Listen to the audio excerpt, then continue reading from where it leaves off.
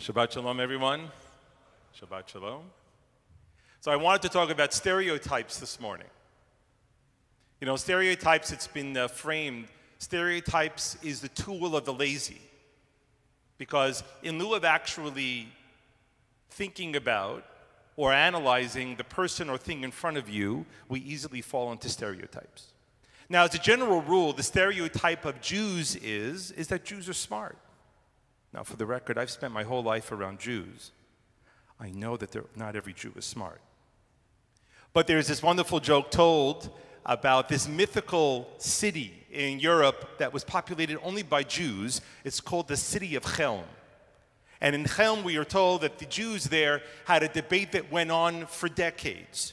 And the rabbi, of course, was in the middle of this decade-long debate. The debate was, which was more important and more powerful, the sun or the moon?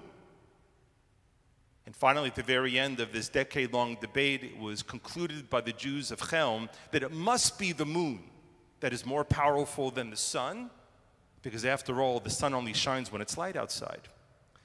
So the stereotype of Jews being smart, clearly we make jokes about ourselves that that's not always, certainly not always the case. But I thought about stereotypes for two reasons this week. The Torah portion for this morning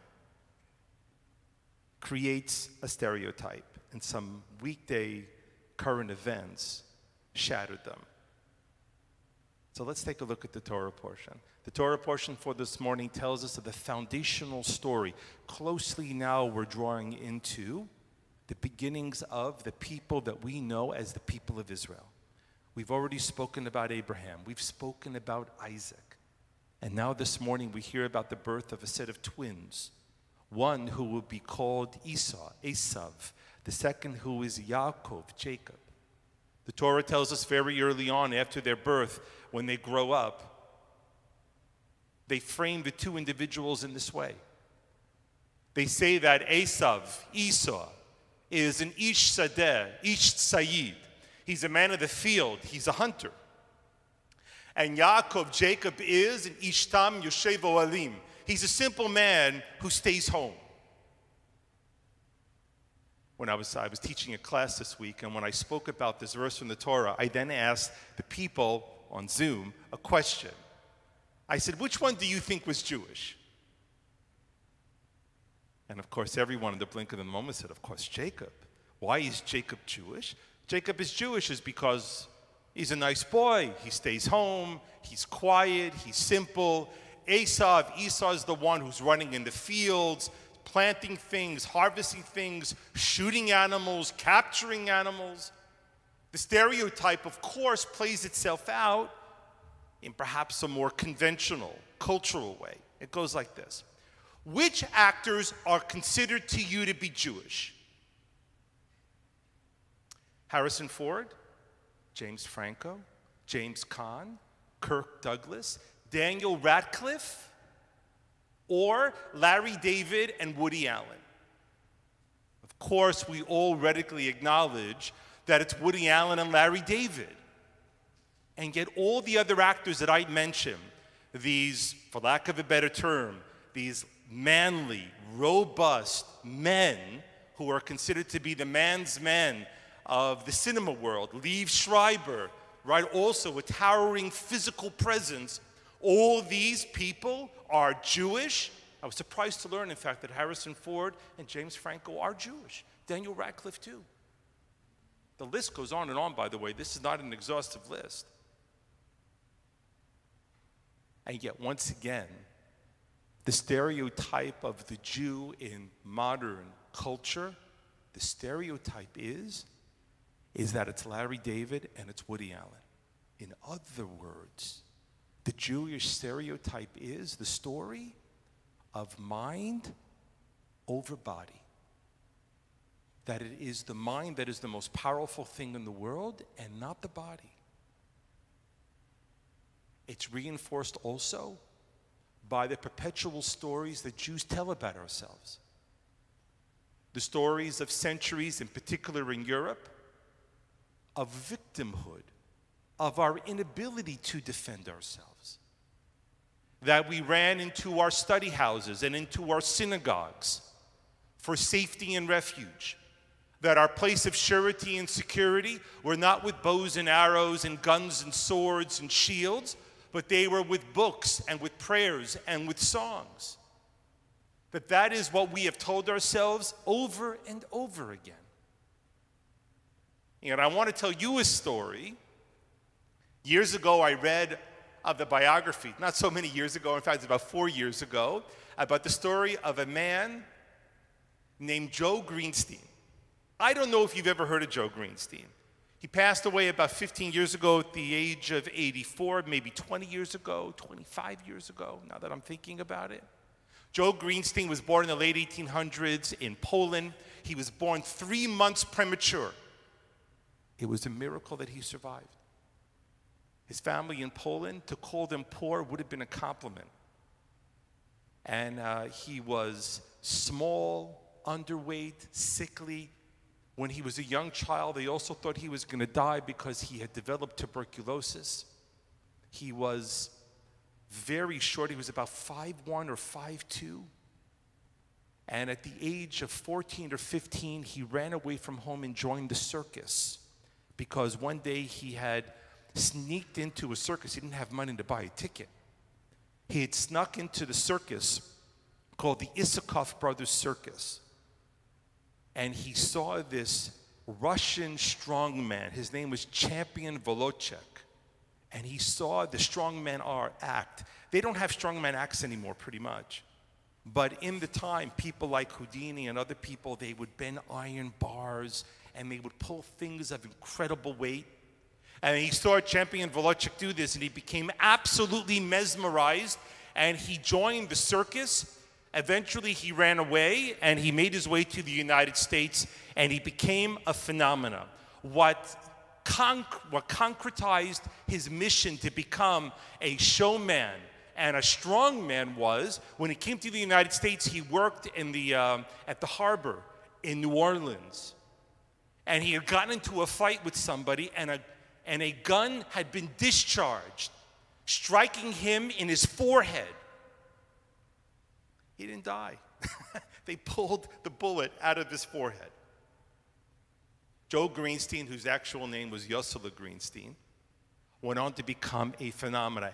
After Shabbat, you could do no worse for yourself than to type in the mighty Atom, A-T-O-M, and look at the Wikipedia entry for Yossele Greenstein. He died at the age of 84. Him and his wife, Leah Goldstein, she was also from Poland. They were married something like 60-something years.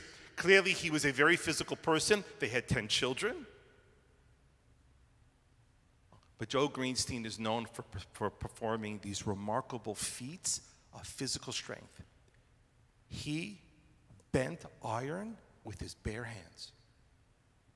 He stopped actually a moving plane with his bare hands. He pulled a truck laden with concrete with the hair in his head. And so he was up until, I think, the age of 80 or something, he was still performing in Madison Square Garden.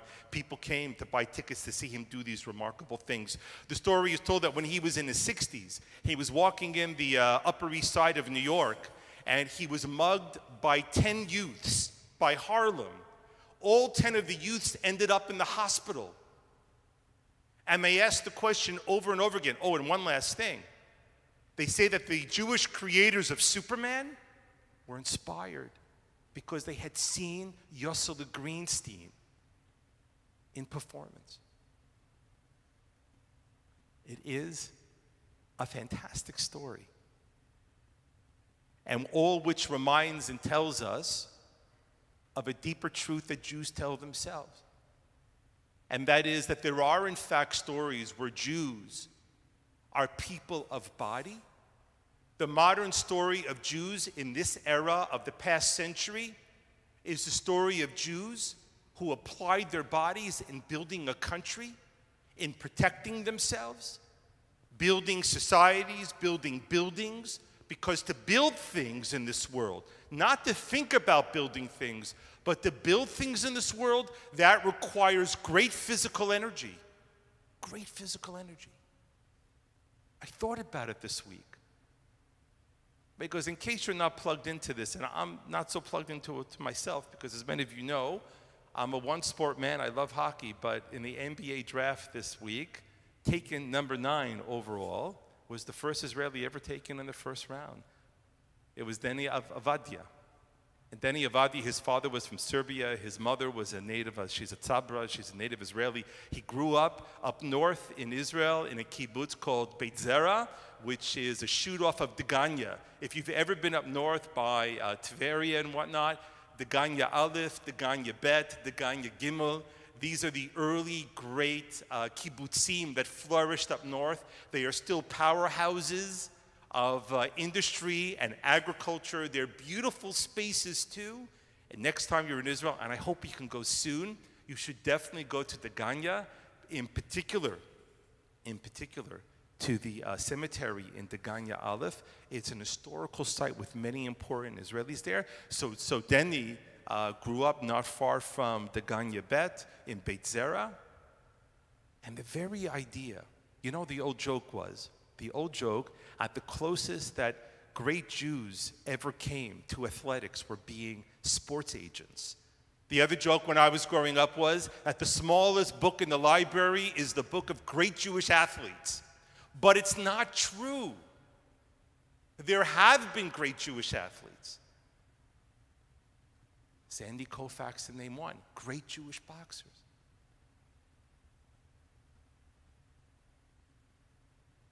The Torah goes on to tell us about Jacob and Esau, something that isn't so apparent at the very beginning of the story.